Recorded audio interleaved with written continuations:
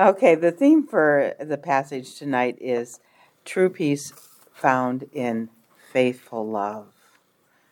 And the title is The Eternal Fire of Love. It's a poem by A.E. Hausman. The loveliest of trees, the cherry now, is hung with bloom along the bough, and stands above the woodland ride, wearing white for Eastertide.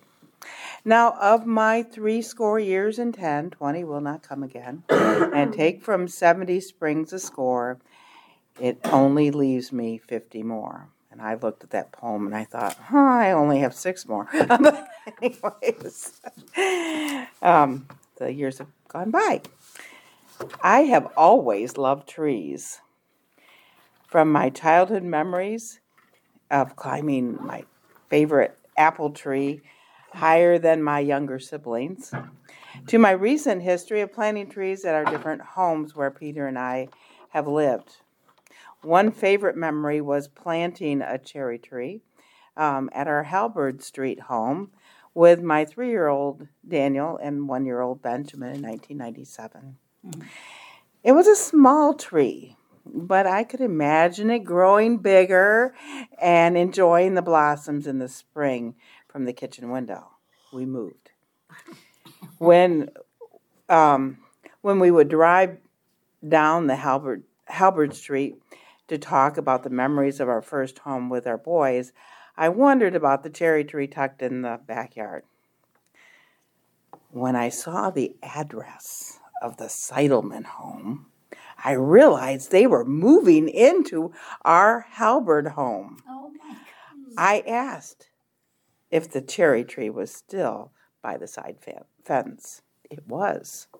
It had grown into a beautiful tree and now is witness to the young Seidelman family over 2 decades later. Mm-hmm. Trees usually last well beyond the average lifespan of a man. In the Sierra Nevada mountains in California, there is reportedly a bristlecone pine tree dated at 5,062 years. Think of the history the ancient trees have witnessed. The cycle of birth and death for multiple generations. In our passage today, we will see again an apple tree that points us backward to past generations and forward to a secure and exclusive love. Then remembering back to a time of immaturity when love needed to be protected from awakening too soon. Finally, the continued joy of an exclusive relationship.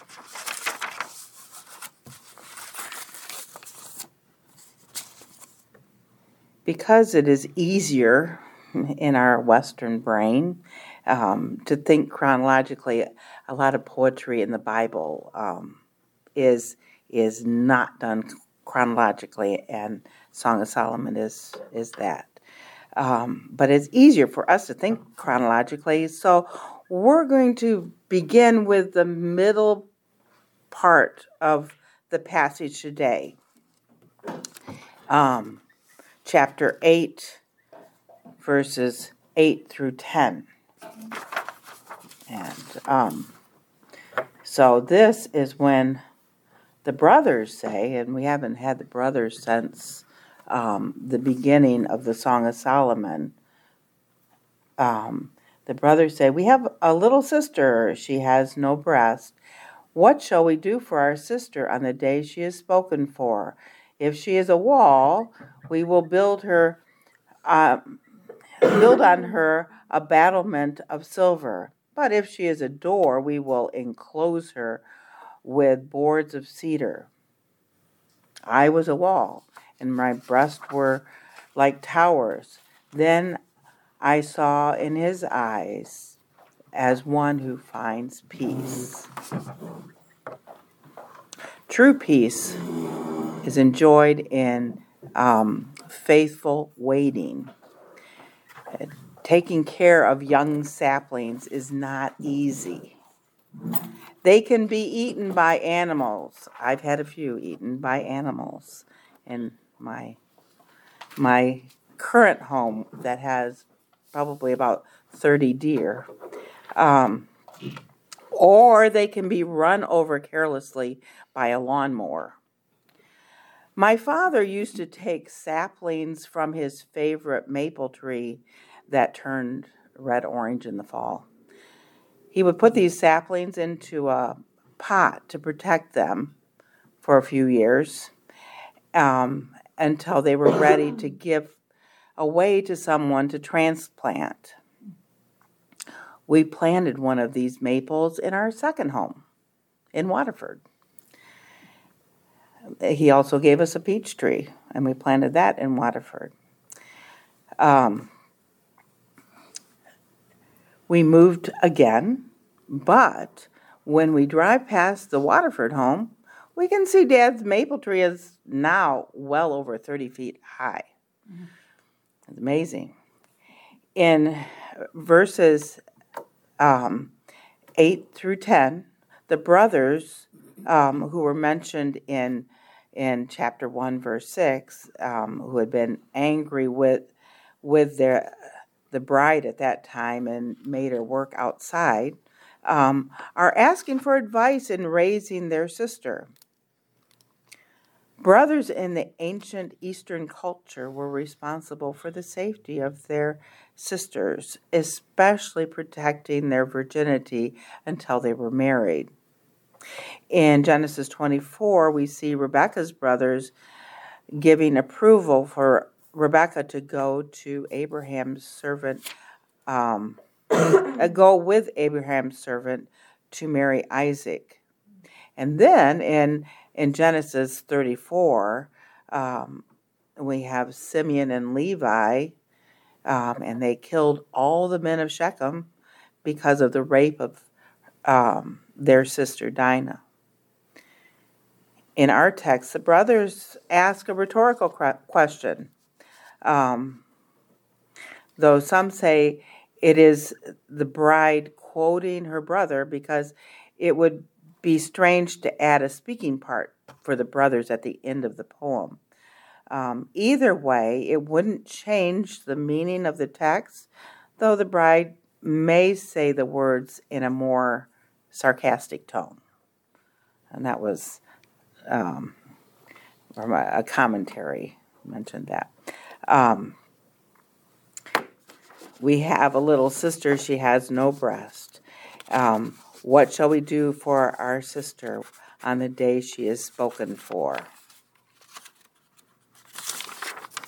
The sister is an immature virgin that must be protected, like my father's saplings, until marriage. Marriage has been arranged. She is spoken for, but not yet married. We all find ourselves in that already but not yet state in our Christian life here on earth. In this state, we show our love for our beloved who has spoken for us, Jesus, by following his commands. In John 14:15, Jesus says, "If you love me, you will keep my commandments." Like the little sister, we need to guard our hearts and minds against the impurities that the world offers. The brothers gave 2 ways that they would protect their sisters. If she is a wall, that is, staying a virgin, they will honor her by protecting her with blessing and support. On the other hand, if she is a door, that is, she is weak and might become promiscuous, they will barricade her with cedar planks. They set boundaries. As parents, we have a responsibility to set boundaries for our children and teach them God's commands. Deuteronomy 11:19 says, "You shall teach them to your sons, talking of them when you sit down in your house and when you walk along the road, and when you lie down and when you rise up. Many of you probably remember that from when we studied Deuteronomy. It is knowing God's word that protects us in our weaknesses. But God didn't leave us on our own to find our own way in our already but not yet state. In John 14:26, we read, but the Helper, the Holy Spirit, whom the Father will send in my name, he will teach you all things and bring to your remembrance all that I said to you. After the brothers tell how they would protect their sister, the bride proclaims that she was a wall. They didn't need to worry. Even though her breast had reached maturity, she had waited until marriage to look fully into her beloved's eyes with no shame. She is the Proverbs 31 woman whose husband trusts his wife. In Proverbs 31:10 and 11, an excellent wife who can find her worth is far above jewels. The heart of her husband trusts in her, and he will have no lack of gain. He knows her heart is undivided in her love for him. Soon after Peter and I were married, Peter asked me to do something difficult. He told me to stop writing to my former students who were men. It was hard to give up those connections, but I also didn't want anything to come as a wedge between us. It was a test of my heart. In waiting until marriage, she finds peace. Not only the trust of her husband, but also wholeness for the woman. The Hebrew word for peace is shalom, meaning completeness, wholeness, a total well-being. Purity, doing passion God's way, leads to peace with self, spouse, family, and community. That was from O'Donnell. Everyone is to remain a wall until the door of marriage is open. From sapling to mature tree, from faithful waiting to faithful devotion. We will look now at the maturity of love in the bonds of marriage. True peace enjoyed in faithful devotion, and that's in 5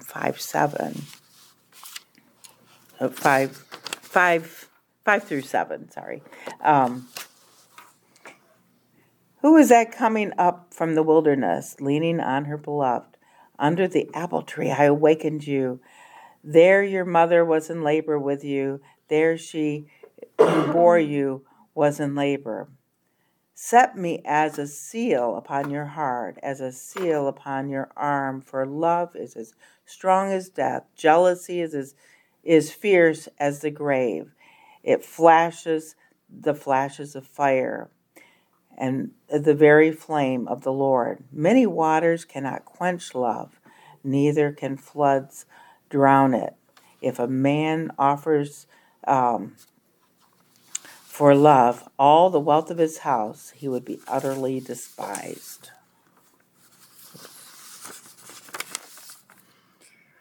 Again, we have imagery of the wilderness, coming up from the wilderness. We had the same imagery in chapter 3. It's reminiscent of the children of Israel coming up from Egypt to the promised land. Their love has brought them home to a kind of promised land, a land flowing with milk and honey and wine and fruit, mandrakes, pomegranates, apples. We don't know at what stage of maturity, whether it's after the first week of honeymoon or many years of marriage. But the wife has peace in leaning on her husband as they walk together. In mature intimacy, it is relationship that is the climax of love, not sex. There are no military men guarding her like in chapter 3. Her husband gives her affection, protection, and provision with his leadership. Like John leaning on Jesus in contented peace, though he had seen Jesus' power, he also knew Jesus' love. As women of faith, we need to lean on Jesus, like the song. We need to lean on Jesus like the wife leaned on her husband. We find true peace in leaning on Jesus and giving our total devotion to him. As the woman leans on her husband, she remembers when their love was stirred up at his mother's house. Their love is bigger than just the two of them. You marry the family. Your name is placed in the family tree, recording those who came before you and will record those who come after. When my son Daniel did a fourth grade heritage project, I thought he wouldn't get back very far in his family tree. Peter had talked about his aunts and uncles, but most family books were destroyed during the Cultural Revolution. Peter's sister did find that their uncle, who still lived in the village of their ancestors, also had the family book that recorded not just the date, but the time that each in the family was born. So it was a lot more information than I thought would be available. And it went well past 3,000 years. I checked before. It went back to 1,100 BC. So we just translated to 1600s. An ancient tree that I had become a part of when I married Peter. Peter also became part of my family that traced back to the Mayflower and a little bit beyond. An old tree, but not ancient. As O'Donnell says, our society crumbles when love is no bigger than than us two. We are but one generation of all those who went before us, so that we could be a branch on the tree, and all those that come after us as a tree continues to grow. Now that they are a part of the same tree, the woman asked the man, "Put me like a seal over your heart, like a seal on your arm." And that 8:6. She is asking him to take full exclusive possession of her. A seal is used to show ownership. She is also asking that her husband give himself exclusively to her, taken together. A seal on the heart and arm would signify the whole person. Love isn't really about compatibility or romance, though those are nice. Those things can fluctuate. Love is an exclusive, lifelong commitment, devotion to another. Devotion is another way of saying sanctified or set apart. The things of the temple were set apart or sanctified for worship. They were devoted to God. The husband and wife are to be devoted to one another, set apart for each other. We are also sanctified through Christ and are devoted exclusively to Him. We have His seal of ownership on us by the Holy Spirit until our redemption. And in Hebrews 10:10 we read, "By this we will have been sanctified through the offering of the body of Jesus Christ once and for all." We are set apart because of Christ. And in Ephesians 4:30 it says, "Do not grieve the Holy Spirit of God, by whom you are sealed for the day of redemption." What is this love that binds us together? It is as strong as death and fierce as the grave. Now, this is where this passage becomes like the Proverbs we're going to be studying in the winter months, because this is wisdom literature. So, love is strong as death and fierce as the grave. Notice the word is parallel with love. Notice the word that is parallel with love. It is jealousy. Usually jealousy is seen negatively, but here jealousy is a godly jealousy. It demands exclusivity in love. Love is a fire that fires like the fire of God. There's so many fires in this passage. Flame, fire. Like Elijah on Mount Carmel, when he had a contest with the prophets of Baal, and he told the people to pour water on the altar because water would not quench God's fire from heaven. Love is permanent. Love never ends, as 1 Corinthians 13:8 says. If anyone tries to buy it, they will be despised. Verse 8:7. Some do buy sex, but love can only be given. Love in Hebrew is ahava. Most Hebrew words have a 2 or 3 letter root called a shoresh, which is present in all forms of the word. The shoresh of the word ahava is hav, which means to give. We see that the Hebrew language teaches us that the true expression of love, which is something people often are confused about, comes from giving of oneself. So, as we go on with maturity in love, true peace is enjoyed in faithful joy. The final verses in the Song of Solomon, verses 11 through 14.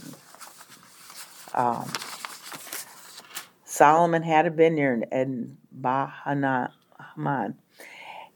He let out the vineyard to keepers. Each one of them was to bring for its fruit 1,000 pieces of silver. My vineyard is my own. My vineyard is my own, is before me. You, O Solomon, may have the thousands, and the keepers of the fruit 200. O you who dwell in the garden with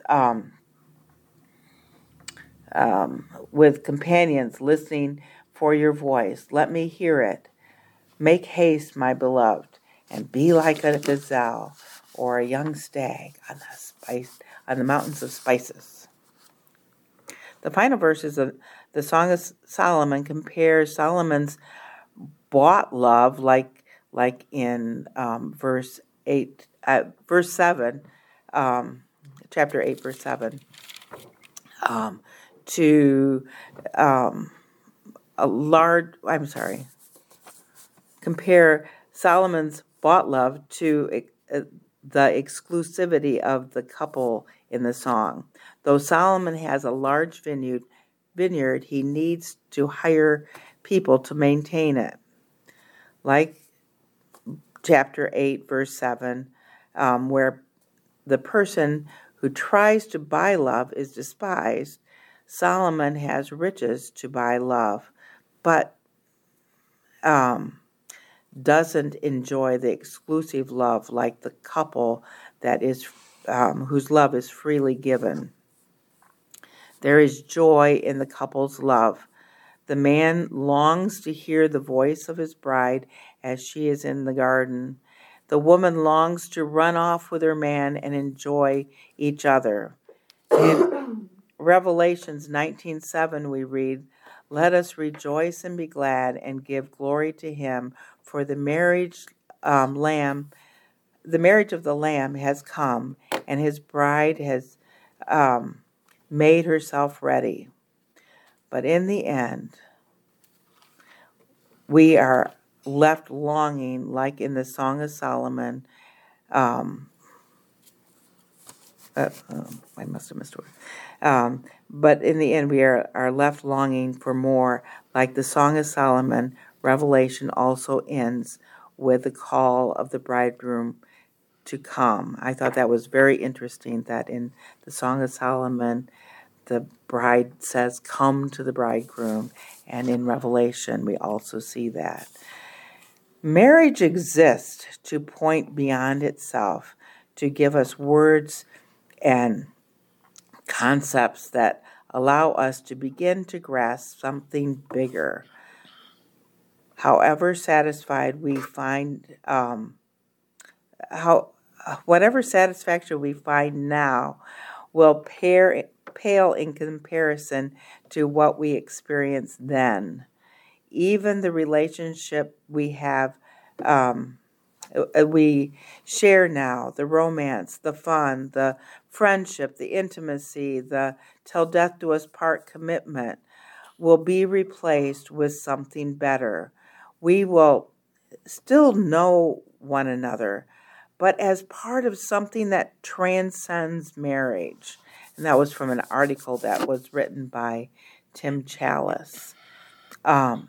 Revelations 22:20 says, "He who testifies to these things says, 'Yes, I am coming quickly. Come, Lord Jesus.' Are you ready for the consummation of our marriage to our beloved at the marriage feast of the Lamb? The marriage that our earthly marriage points to in its beautiful God-given pleasure. True peace is enjoyed forever in the Lamb."